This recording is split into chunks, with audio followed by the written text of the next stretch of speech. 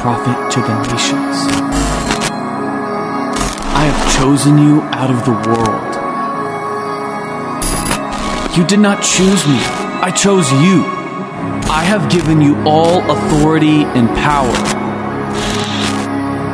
You shall receive my power and be my witness. You shall be strong and do great exploits. You shall be bold. You shall be fearless. You shall stand in my name. You shall be...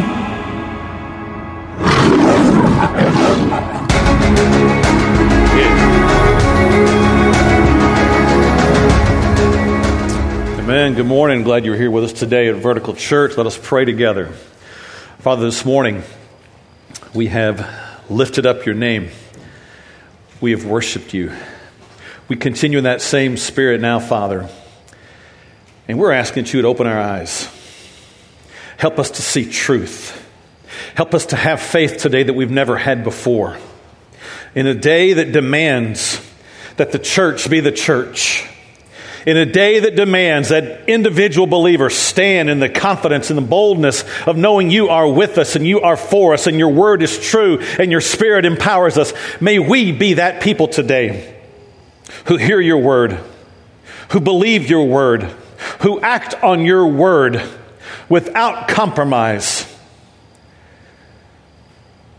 Speak to us today, Father. We pray in Christ's name. Amen. Amen.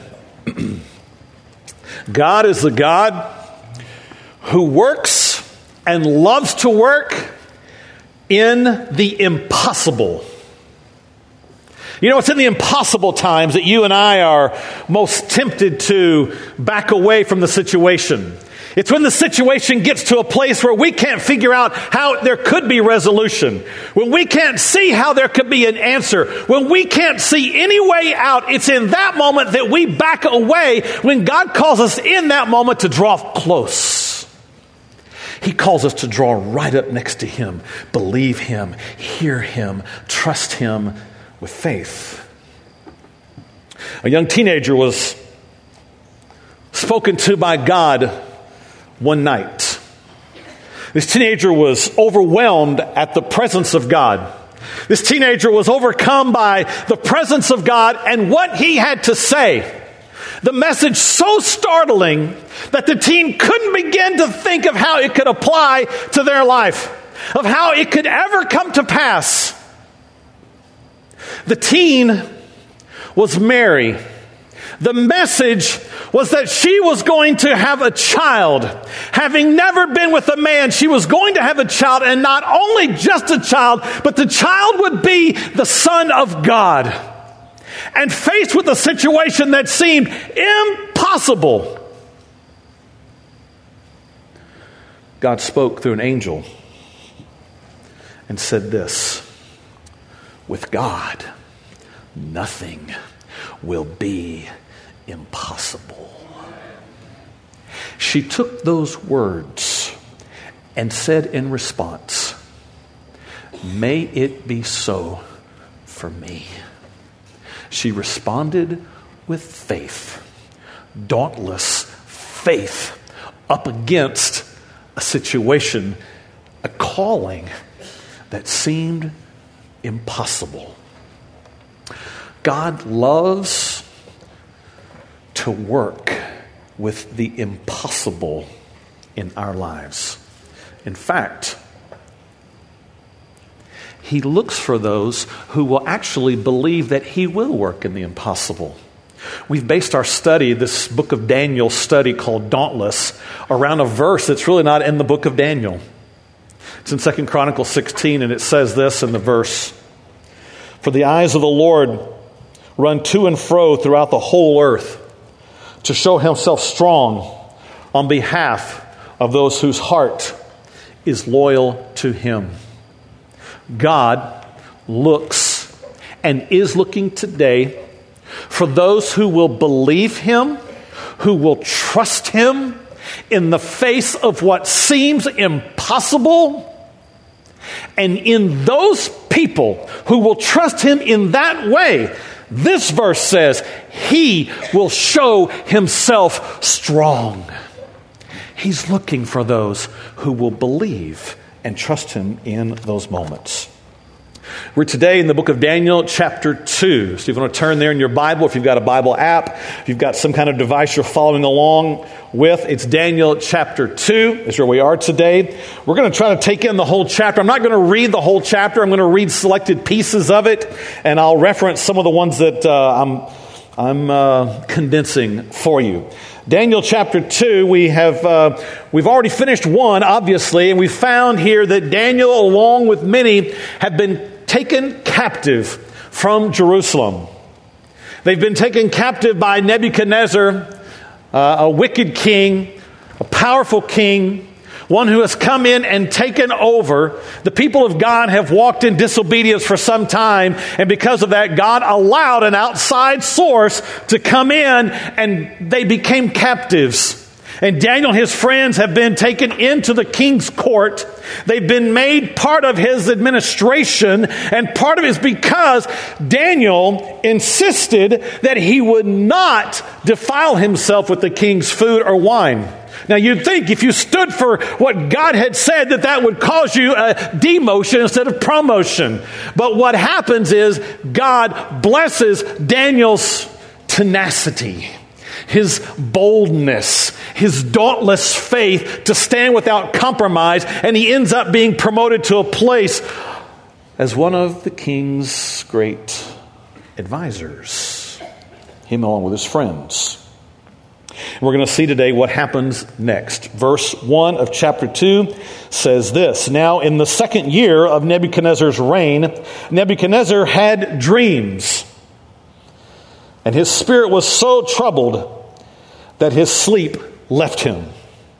You know what it's like to have a bad dream, right? I mean, you have that dream in the middle of the night. Maybe you had a Taco Bell a little bit too late, and somehow in the middle of the night, something came over you. You know what it was, and all of a sudden you have this dream, and you want to try to remember it the next morning to tell somebody, but the minute you start talking about it and trying to explain it, you realize this is nonsense.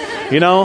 You ever had that moment where you're trying to explain a dream you had, and you think, these people think I'm crazy. I'm just going to stop right here. Well, Nebuchadnezzar, wicked man, conquering ruler, smart guy, he has a dream. And his dream is troubling to him. Now see, this is the Old Testament, the Old Covenant. And we read throughout the Old Testament that God sometimes spoke through dreams. Now it's different today because God has finished his revelation. It was finished in Christ and it's been completed in the Scripture. And so don't go home tonight, have a dream, and wonder the next morning what God is trying to say to you through it. That is not how God reveals himself through dreams anymore. I'm not saying God can't use a dream to help you see something, but God is not revealing himself through dreams any longer. Hello, amen? Aren't you glad?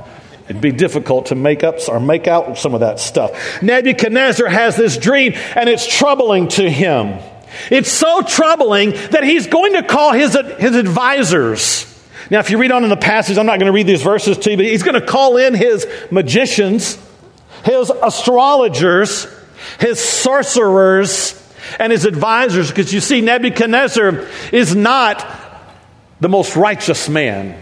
Nebuchadnezzar is part of a system in the city where they worship 50 gods and one primary of the 50. And so he's terrified of all these gods, what they could do to him. And so he is all the time seeking the advice of astrologers, sorcerers, wondering what is going on here in my administration, and now what is going on in my dream. You see, it was important for the king to know his dream. He didn't want to forget it, and he had to know the interpretation. And as we read along here in the passage, you get down to verse 5, and it says this, that Nebuchadnezzar is a little bit frustrated. And it says that the king answered and said to the Chaldeans, "My decision is firm. If you do not make known the dream to me and its interpretation, you shall be cut in pieces, and your houses shall be made an ash heap."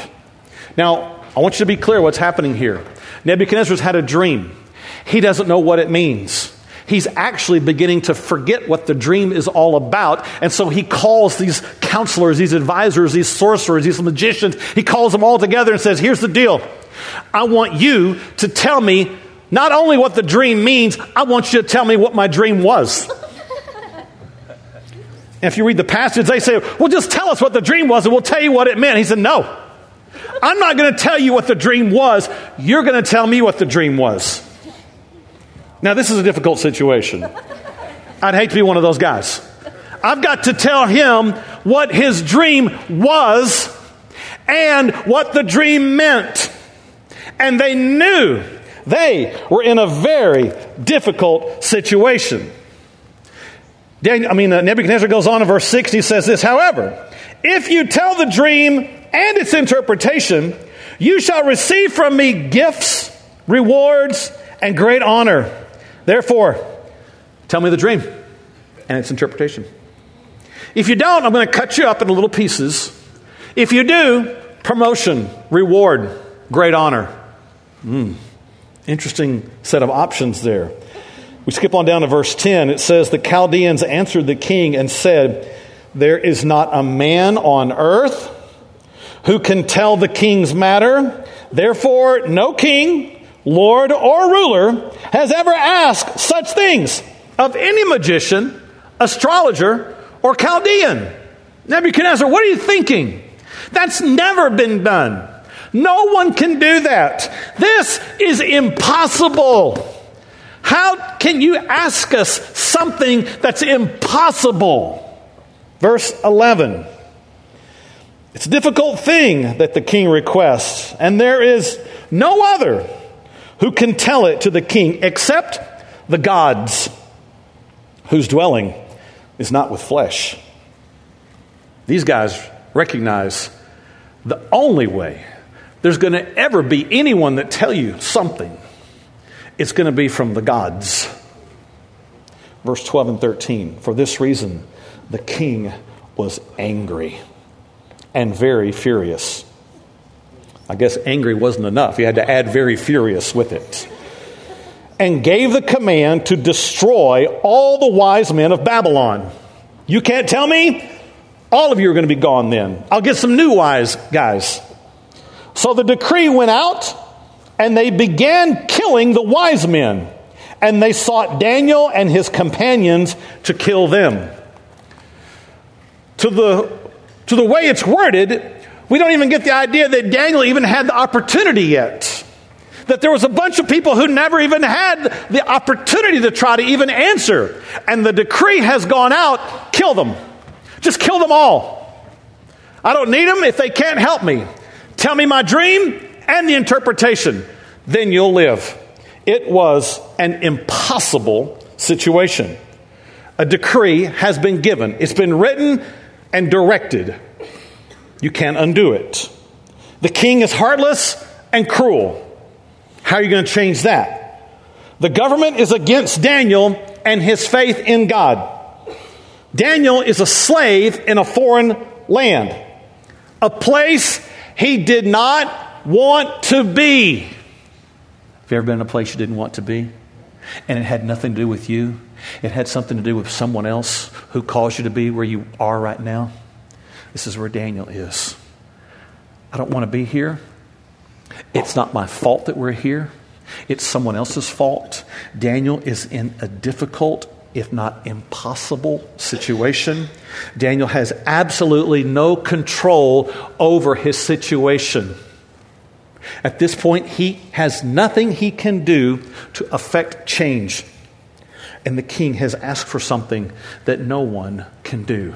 This is an impossible situation. It's at times like this in our life that we get a little nervous. It's at times like this in our life when we think, I give up. I don't know what to do. I don't see how there can be change. This situation has been created by someone else for me. I didn't even cause myself to get here. Someone else did. And I don't have any control over it. I don't know how to get out of it. The only way out of it would be to change the other person's heart. And you know you can't make someone else do something they don't want to do. It's an impossible situation. Anybody ever been in an impossible situation? Hello? Thank you. You're not alone this morning. Everybody in this room has been or is or will face a situation in which you will not know the answer. You will not know what to do next. It may not have even been because you caused it, but it will be something that will bring you to the absolute end of yourself. And this is where God does his greatest work. What you call impossible is what God has designed to show himself strong. This is our first big truth this morning. What you call impossible is what God has designed to show himself strong. This is why it's so dangerous for us to label a situation impossible and then walk away from it.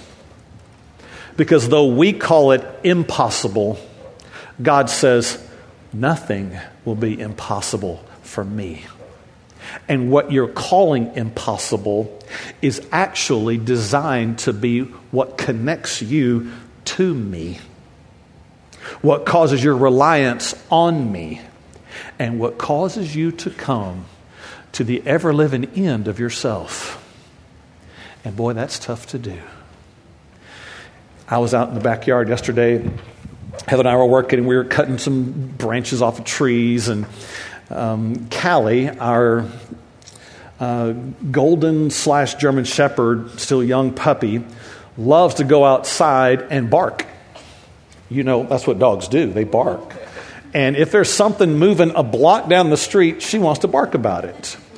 And so I had my chainsaw out there, and she was fine. She was inside the fence. I was outside the fence, not barking. The minute I knelt down to go, she, stop that, Callie, stop that. I mean, just kind of a nuisance to the neighbors, you know. So I get her to stop. I go back over. She's just now, every time I just bend over, she's barking again. I don't know what it is about the chainsaw. So, Callie, stop. Just stop that. Just stop. So I go back over. She's like, stop. And she's like, stop. I just kept playing that game until she was just like, sometimes we have to come to the end of ourselves. We have to be brought to the place where we say, stop. Stop. Stop trying to fix this. Stop trying to do this. Stop trying to make this happen on your own. God has designed this moment in your life so that you will totally, completely rely on him and not yourself. And that's what's happened here. An impossible situation has been uniquely crafted for Daniel. He's out of his homeland. A death threat against him. In a situation he did not want to be in. In a situation he did not create. In a situation that will soon take his life. What Daniel does next reveals his dauntless faith. Verse 16. So Daniel went in and asked the king to give him time, that he might tell the king the interpretation. Then Daniel went to his house and made the decision known to Hananiah, Mishael, and Azariah, his companions. Daniel is a wise man. He asked the king for some time. He says, I'll give you the interpretation. I need to go back and meet with my friends. Verse 18. He says, I need to meet with my companions that they might seek mercies from the God of heaven concerning this secret, so that Daniel and his companions might not perish with the rest of the wise men of Babylon. Daniel didn't panic. Daniel didn't get angry. Daniel didn't get depressed. Daniel didn't start a protest. Daniel said, I'm going to seek God on this matter. He is the one who has answers. He's the only one who has answers. And I'm going to consult my friends because they also seek God. You know what's fascinating is that Daniel does this with a sense of boldness. He's not begging in this sheepish, scared to death frame of mind. He asks with confidence that God is going to answer me. I know He will. And he goes back with his friends with that kind of confidence. You know, there's a big difference between thinking God could do something and God will do something. There really is. If you go asking, wondering if He could, it's not the same as going and asking knowing He will. Knowing that He will provide, He will answer, He will care for you. He is with you. He is for you. His word is true. His Spirit is alive. That's a big difference than sheepishly wandering in, wondering if possible, maybe could you? I wonder if it might be. It might just so happen that. No, that's not what Daniel does. He goes with confidence. And this is really where dauntless faith is born.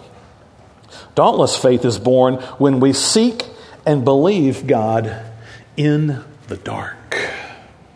That when you're in the midst of the darkness, when you're in the midst of the trouble, when you're in the midst of the confusion, when you're in the midst of the impossibility, when you're in the midst of it, you still say, God is for me. God is with me, and God will hear me. This is what Daniel does. He goes confidently. In the Bible, there's not a lot of distance between verse 18 and 19. I don't know how many minutes or hours passed, but verse 19 is beautiful because it says this. Then the secret was revealed to Daniel in a night vision. When was the answer given? At what time? Hello, in the night, in the dark, in the midst of the impossible, when it all seemed hopeless. That's when Daniel sought God, and that's when Daniel got an answer. God revealed to Daniel in a night vision, and Daniel quickly responds with blessings to God. There's a beautiful prayer that happens in verses 20 through 23 that Daniel prays just in glorious worship of God for answering him. He says, God, you're the one who sees in the dark. You're the one who gives wisdom to the wise. You're the one who gives knowledge to those who have understanding. You are the one who has saved us. You are the one who has given the answer. Now, what happens verses 24 through 45 is the king's dream. Daniel tells the king, well, here's what you dreamed. I'll tell you exactly what you dreamed because God had revealed it to him. And Daniel not only tells him what he dreamed, he tells him what the dream means. And man, if we had more time, longer series, Another day, we could talk about just these verses, because what Daniel explains here is this statue that the king sees. And he describes it in detail, what the head is made of, what the body is made of, what the feet are made of. He describes it in detail, and Nebuchadnezzar just sits there in awe, because it is word for word what Nebuchadnezzar dreamed. God gave Daniel the answer. What's fascinating is part of it, Daniel says, "King, let me just tell you this. You sought the words of others and they have no answers. But I'll tell you this, the God of heaven, he knows and he is speaking." Daniel is unashamed about who gives the answer here. And Daniel goes on and he describes this statue, what it was made of, what it looked like, and the king is stunned. And then Daniel gives the interpretation, because what Daniel goes on to explain is what's going to be the future of the kingdom, the future of his own life, Nebuchadnezzar's life, and the next generations that will follow him, all of the leaders that will follow. And he explains all of that as coming future events. And Nebuchadnezzar is in awe. If we were studying that, we would see that at the end, Daniel says, "And there's this small stone that breaks away from the mountain, and it comes down, and it hits the feet of this statue, and it causes all of it to crumble, and it becomes a mountain bigger than any other mountain." And what he's talking about is the kingdom of God. Daniel is presenting the gospel that's to come. He's talking about Jesus who will reign, and he lays all of this out before Nebuchadnezzar. And you might think, "Oh my goodness, Daniel, you're taking a big risk. Daniel, you really want to step out of all this? You really want to predict a future? You want to foretell a future here for the kingdom that's really not all that great? Daniel, do you really want to put yourself out there and say that only God, the God of heaven, can answer this? That God has even given you your power, Nebuchadnezzar?" Daniel just lays it all out there, flatline in front of Nebuchadnezzar, and you might think, "Daniel, what are you doing? You're going to lose your job. You could lose every position you've got. You could lose your possessions. Daniel, if you keep this up, you lose your life. Do you really want to take that kind of a bold faith step before the godless, cruel, wicked King Nebuchadnezzar?" And Daniel is dauntless. Daniel gives glory to God. Daniel's not afraid to tell the king the truth.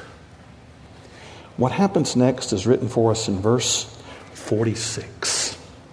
It says, "Then King Nebuchadnezzar fell on his face, prostrate before Daniel, and commanded that they should present an offering and incense to him." Didn't see that coming. Not what you would have expected. The king, godless, cruel, take over the world, Nebuchadnezzar, falls down on the ground, face to the ground before Daniel, and asks that in his administration that they gather up gifts and bring them and present them to Daniel. Wow. Verse 47, "The king answered Daniel and said, 'Truly, your God is the God of all gods, the Lord of kings, and the revealer of secrets, since you could reveal this secret.'" Verse 48, "Then the king promoted Daniel and gave him many great gifts, and he made him ruler over the whole province of Babylon and chief administrator over all the wise men of Babylon." Wow. God rewarded Daniel because he was dauntless, because he chose to believe that not only God could, but that he would. He was bold, and he named the name of God. He glorified God. He pointed Nebuchadnezzar to God, and God blessed him and rewarded him. You see, God is drawn to action when we have faith that is dauntless. You remember where we began today with the verse from 2 Chronicles 16, that the eyes of the Lord search to and fro throughout the whole earth looking for those whose hearts are faithful, so that God can show himself strong on their behalf. God is looking for people today that he can see they trust him. They have leaned in fully into him. They are fully persuaded, not that he could, but that he will. And they are sold out to him. As a result of Daniel's faith, the impossible happened. A wicked king softened his heart. Daniel's life, along with some others, was spared. Daniel was promoted. Daniel and others saw God work. Daniel saw his purpose right then, in time, that God had for him. And God was glorified. No one could have predicted that would be the result. Because at the beginning, we saw an impossible situation, and we would have never seen this coming. But it's because Daniel said in his heart, I believe God is for me. He's with me. This is an impossible situation, but I'm not afraid of impossible situations. I'm not afraid of the threats of the enemy. I'm not afraid of doing something that others have failed at. I'm not afraid of doing something I've never done before. I'm not afraid of where I am. I will trust my God. Daniel, in a sense, was saying, if there's anything I'm afraid of, it's not believing that God is going to work in this situation and me missing out on it. Now, I realize this is somewhat of an easy story to hear. It's from the Bible. Spiritual men are in it. We know the end of the story. But put that down into our lives right now. Put it down into where we live. Put it down into the situations in our life that we still are walking through. Put it down into some relationships. Put it down into your marriage. Put it down into your relationship with your children.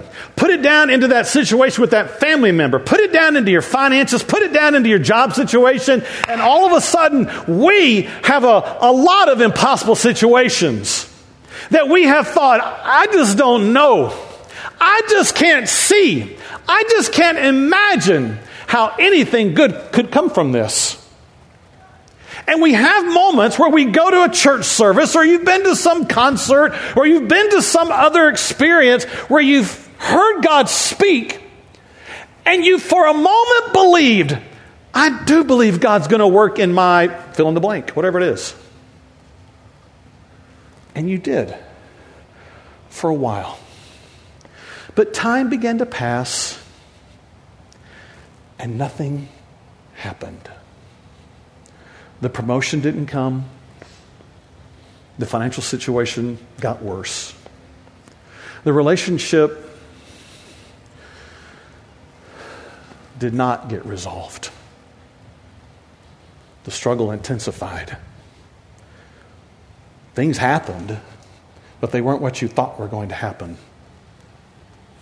And in that moment where we all live, it's so tempting to get angry, to get depressed, to pull out of the situation and to think, I guess God can't or is not going to work in this situation. And we do this thing in our mind and our heart where we, instead of taking the thing that was impossible and letting it be what connected us to God, we take it and we put it somewhere behind us. It's too big, too difficult, too emotional, too invested, too impossible. And we give up on that thing. It's really like we take that piece, whatever it was, and we carried it for a while, but we reached a place where we said, I've just got to put that on the shelf and leave it. I've got some boxes this morning that represent some of the areas in our life that we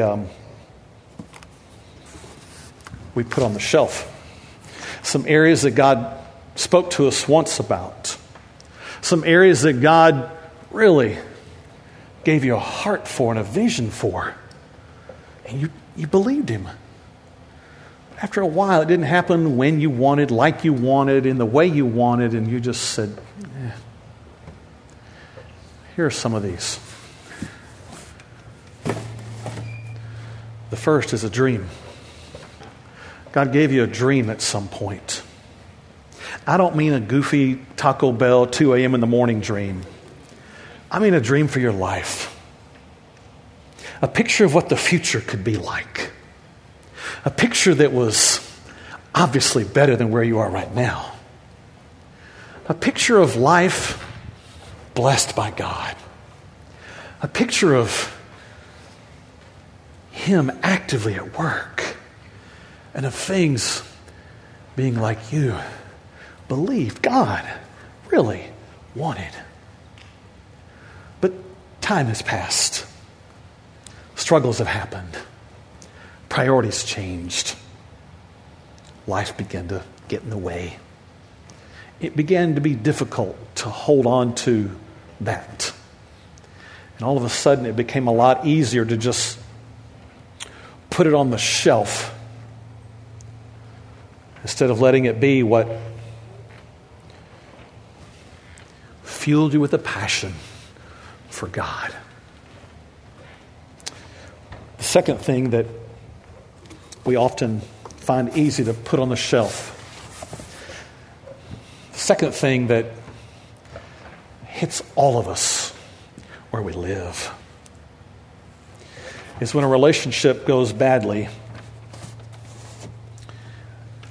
and we want there to be some reconciling. Our heart hurts because we want it to be healed. We want there to be a reconciliation. We want to reconcile, make things right, bring together, see God work, for there to be forgiveness, to be brought back together.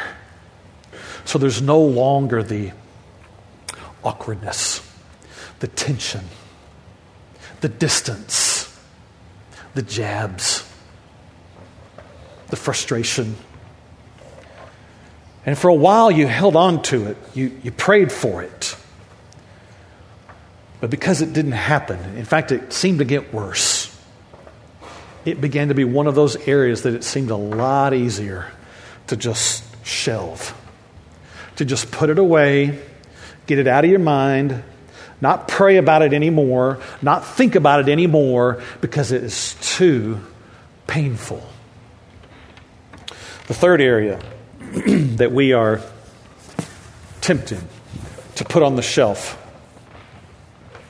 has really to do with us personally. Some areas in our heart where we have faced some struggles. Some areas in our life where we've gotten into some habits we didn't ever really plan on. And we have really wanted there to be victory.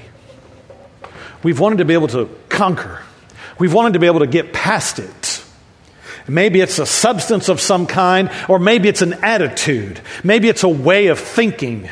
Maybe it's worry. Maybe it's fear. Maybe it's doubt. Maybe it's something that you found yourself caught up in, and you, for the life of you, cannot beat it. There's been moments along the way where God's spoken to you about it, and you've longed for there to be victory in that area. And you held on to it for a while. It was what connected you to God. It was what caused you to have great dependence. But after a while, you got tired. After a while, you didn't see the results you wanted. After a while, God began to ask some more of you, and you said, I just can't go there. And so you took it and put it on the shelf. It's a lot easier just to give into it than to see it as something that God is calling you to and will work in your life. That He is able to not just say that you could have victory, but that you will have victory. But because the step was more difficult, because the challenge became very real all of a sudden, it was easier just to put that on the shelf and say, I guess it's not going to happen. The fourth area is a passion really that every believer has. Every one of us long for this to be true. Some people have parts of it in their life. Some people get to see the results of it. But many check out. It's easier to shelve this one than it is to hold on to it. And let it be that what actually connects us to God. Remember, God loves to work in the impossible. He gets his greatest glory there. And we must be ones who take what we see as impossible and approach him with it, just like Daniel did. Daniel said, I must go back to my house and seek God. I must get with my friends who also seek God. We must do this together. We're facing an impossible situation, and we must go to God with it, believing he will answer. That area is desire to be used by God. A desire to know that God is working through you. Where you connect with other people. Where you minister, serve, teach, be a friend to, be involved in the work of caring for other people, and a sense of going home at the end of the day and knowing God used me today. But I find a lot of Christians who shelve this one. And they say, you know what? I'm just going to do my work thing. I'm just going to do my family thing because I don't see God working through me now. And I've made some mistakes along the way. I've got some struggles still. And I don't see how God could use me. And they put that on the shelf. I'm sure you're seeing what's happening here already. Every one of these represent parts of our heart. And if you're taking your heart and putting it on a shelf somewhere, you are living a joyless, passionless, heartless life. Because these are where God has uniquely designed even your impossible situation so that he might show himself strong. The last one we can all relate to. The last one deals with relationships. The last one deals with people in our lives. People that you may not be in a conflict with them. Things may be okay with you and them. But what you hurt for is them. Because they're caught in a place of blindness. They're wrapped up in some sin, some distortion in their thinking, some spiritual blindness. And they can't see.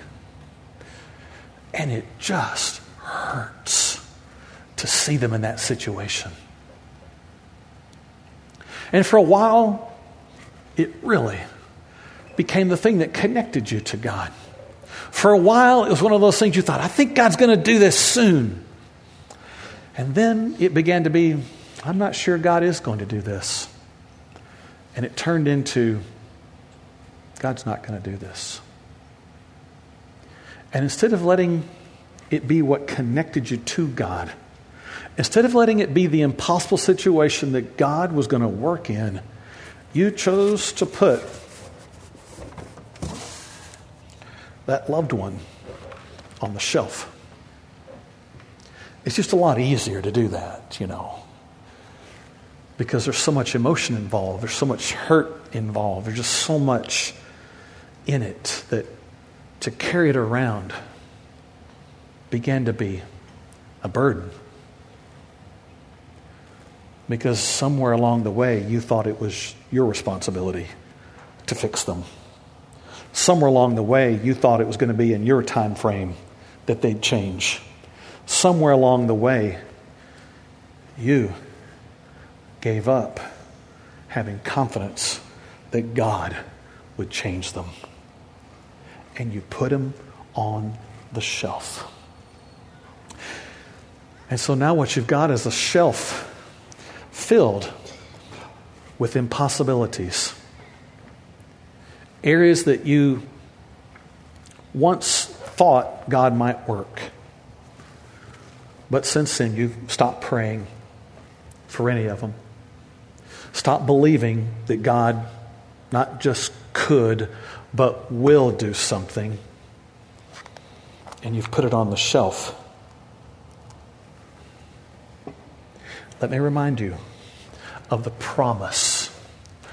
Promise. Not suggestion. Not Reader's Digest Cliff Note. Not internet tabloid headline. The confident, sure promise of God.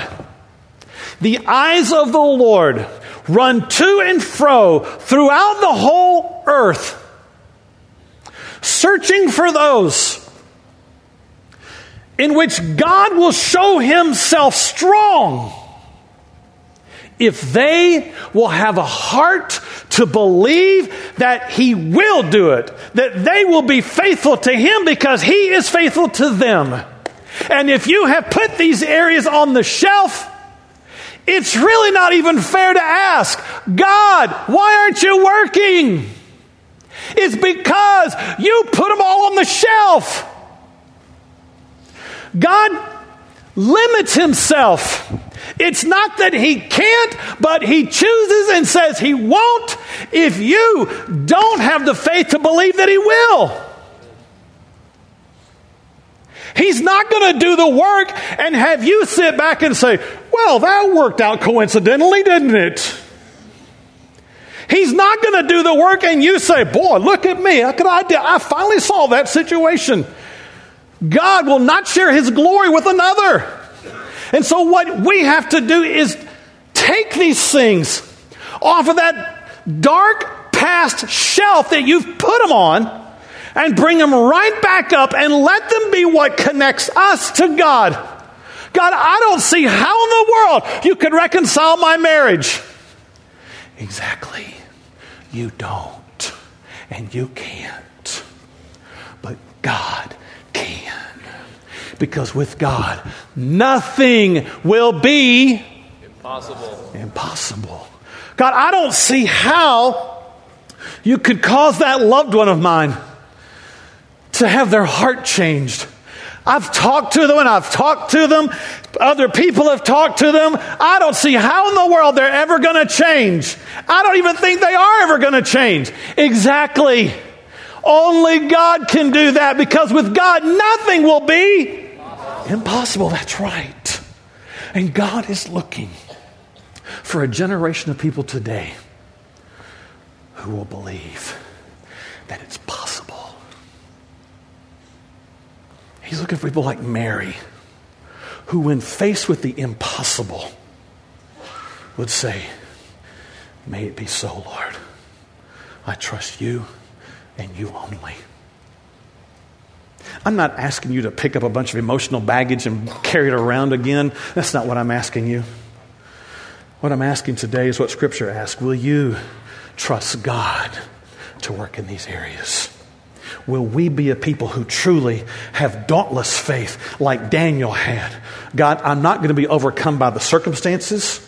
I'm not going to be overcome because other people say that's never going to happen. I'm not going to be overcome because I can't figure it out. I'm not going to be overcome because it's never happened before. I'm going to trust you because you are the one who answers in the night. You are the one who gives knowledge to the understanding. You are the one who gives wisdom to the wise. You are the one who lifts up kings and puts down kings. You are the one who rules over all. And so, God, I completely, wholeheartedly trust you. I have faith that you will work.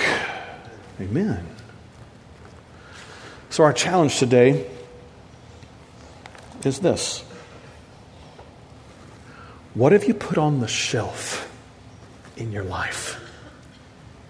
Maybe it's one of these. Maybe it's something else that God is reminding you of this morning because He knows your heart. I don't. I'm confident that right now in this moment He is speaking because that's what God does. I'm confident that He is pointing out areas in our own lives where we have stopped having dauntless faith. We have weak faith at best, or maybe we've shelved it completely and had no more faith in the situation. Whatever it is this morning, would you take that thing off of the shelf of your disinterest, off of the shelf of your impossibilities, and let it be what God takes and uses and shows Himself strong in your life in ways you could have never, ever imagined. Would you bow your heads with me? Our message this morning is very personal. It's very real. It's very tangible because it has our emotions attached with it. It has some pain attached with it. It's got faces attached with it. It's got memories attached with it. But this morning, would you say, God, these are areas of my life I've stopped believing. I stopped trusting. I stopped thinking you could. And I'm not seeing you work. But today I hear the call. I hear you reminding me. I hear you calling me to trust you in the impossible, to believe again, to believe for the first time, to trust you as the one who can redeem, heal, restore, who can make new what has become old, who can bring beauty from ashes, who can resurrect what is dead. God, this morning, I pray for powerful faith in this room. Faith that will be bigger than our fears. Faith that will be bigger than the circumstances. Faith that will be bigger than what we can see. Faith that will be bigger than what we can even figure out in our own minds. And may we trust you that you will do what you say. And we can believe you for that. So, for the children in our lives, for our marriage, for our family, for that desire to be used by you, for that loved one, for that broken relationship, and for that dream that you put in our hearts. This morning, we come to believe and trust you. You are the God who reigns over all. You are the God who sees in the dark. We will trust you for what is only miraculous, is only by your hand. You are the God who can do. You are the God with which nothing is impossible. We pray with faith in Christ's name. Amen. I really hope you enjoyed today's broadcast. I hope it has inspired you to lift Him up and live Him out. If you'd like to know more about Vertical Church, check us out online at verticalchurchovilla.com. We'll see you next time.